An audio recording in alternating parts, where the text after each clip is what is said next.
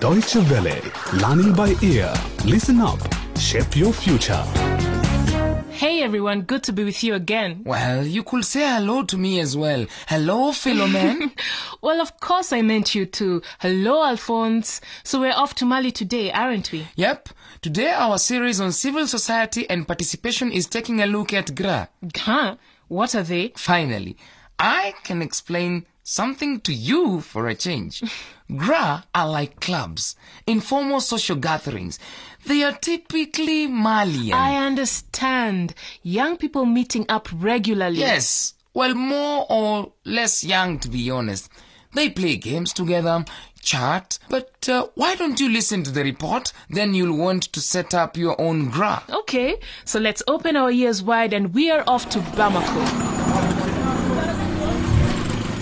An afternoon in Magna Bougou, a district of Bamako.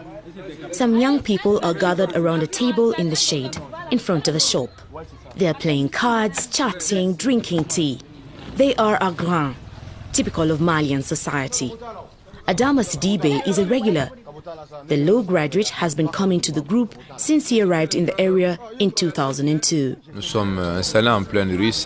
We chose to set up our GRA in the street so that everyone could access it. And the shop is the center. We can all settle our business or problems. The shopkeeper is the GRA's heart.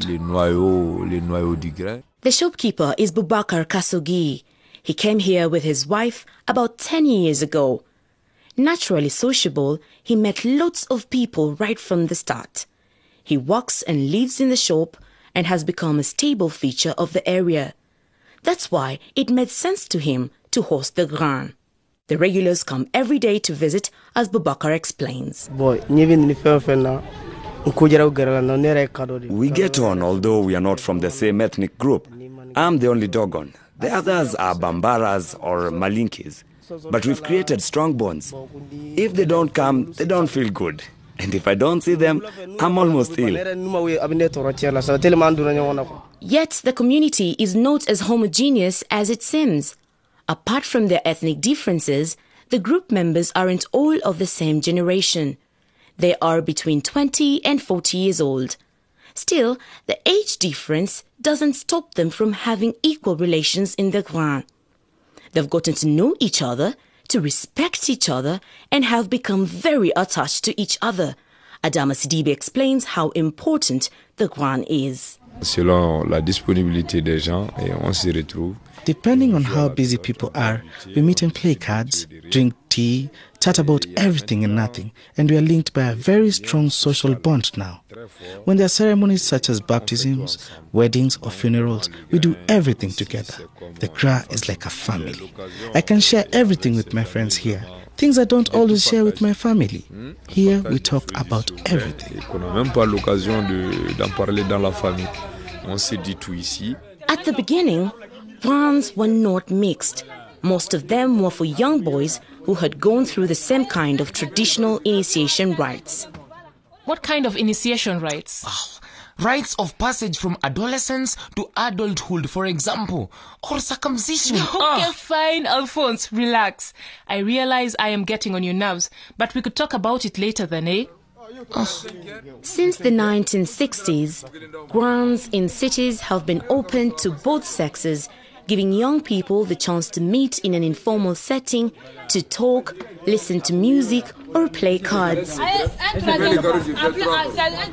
Aminatou Yatara has been going to Boubacar's Grin for years. She says she prefers the Grin's company to that of her sisters. We chat with the boys, talk about everyday life, and honestly, men can teach you much more than women can. Cards, and especially the game Belote, are very important to the Grin's regulars. There's nothing better than a game after work, says Adama Sidibe.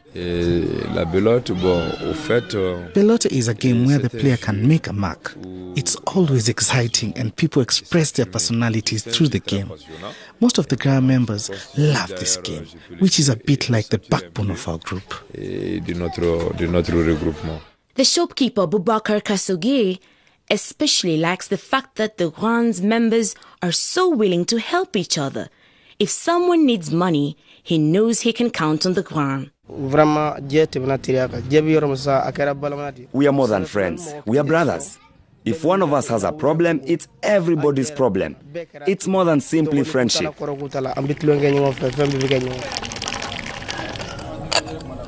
Another crucial ritual is tea, the favorite drink of Malians. Une fois qu'il y a le grain, c'est un réflexe, c'est automatique. Once we're at the Grin, it's a reflex. If there's no tea, people ask why. It's good for chatting. Tea gives energy and vibes. It's a symbol across Mali. Not only here, all these gatherings of young people like meeting for a cup of tea. On aime que ça soit autour du thé. The Grin's atmosphere, the exchanges, the friends are essential elements of the members' daily life. Some carry on going to the same Grin even if they move away from the area. Musa Kuyate, for instance, comes back every weekend even though he lives 12 kilometers away. I moved less than a year ago, and I have hardly any friends in my new area. So I have kept up my links with this Grin. Without it, my life will be empty.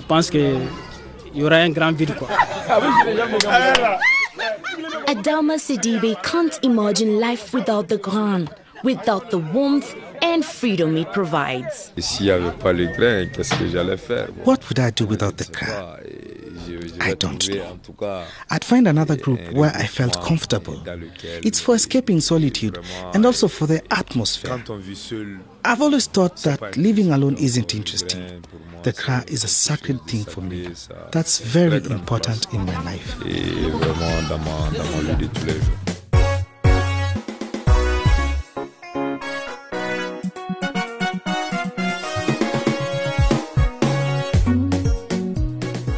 Earlier on, we heard that Grin were originally for young boys who had gone through the same initiation rites. I still don't understand what that means exactly. Well, in some societies, young boys had to go through certain rites of passage, such as circumcision, for example. And the fact that they did it together, and grew up together, meant that some boys shared strong bonds, so they naturally began to meet up in their free time. Oh, like you and your school friends. Exactly. The Grin are like clubs. They can have up to about 50 members, boys and girls, men and women. Cool. In the 1960s, for example, young people would meet in Bamako to listen to the music that was fashionable in Europe or the United States. Rock music, for instance. Yes, and some other stuff too. Often they took on the names of their favorite stars as nicknames. Oh, I can't really picture our father calling himself Jimmy and dancing rock and roll with his Grin. But he was young too, Hans. One day I will ask him how he was when he was my age. You might be surprised by his answer. But going back to the Grin, it's poverty and unemployment which made them develop so much in the 1970s and 80s. People joined them not only for entertainment value, but also to get help from fellow members. In the report, they talked about people helping each other out financially. Oh, yes. Like when somebody needs money for a wedding, for example, or for their studies or a project, the Grin members can club together and lend him or her money at a better rate than the bank would. And there's a basis of trust because the Grin members know each other well. Alphonse, I've got another question. Yes. Do you want to play Belote with me as if we had our own Grin in Mali? It's a bit hard with just the two of us, but if you like, we can make some tea big sis. You've just heard a Learning by Ear program on the subject of civil society and participation. To listen to the program again or to send us your feedback, go to www.dw-world.de/lbe. Thanks for listening and don't forget to tune in again next time.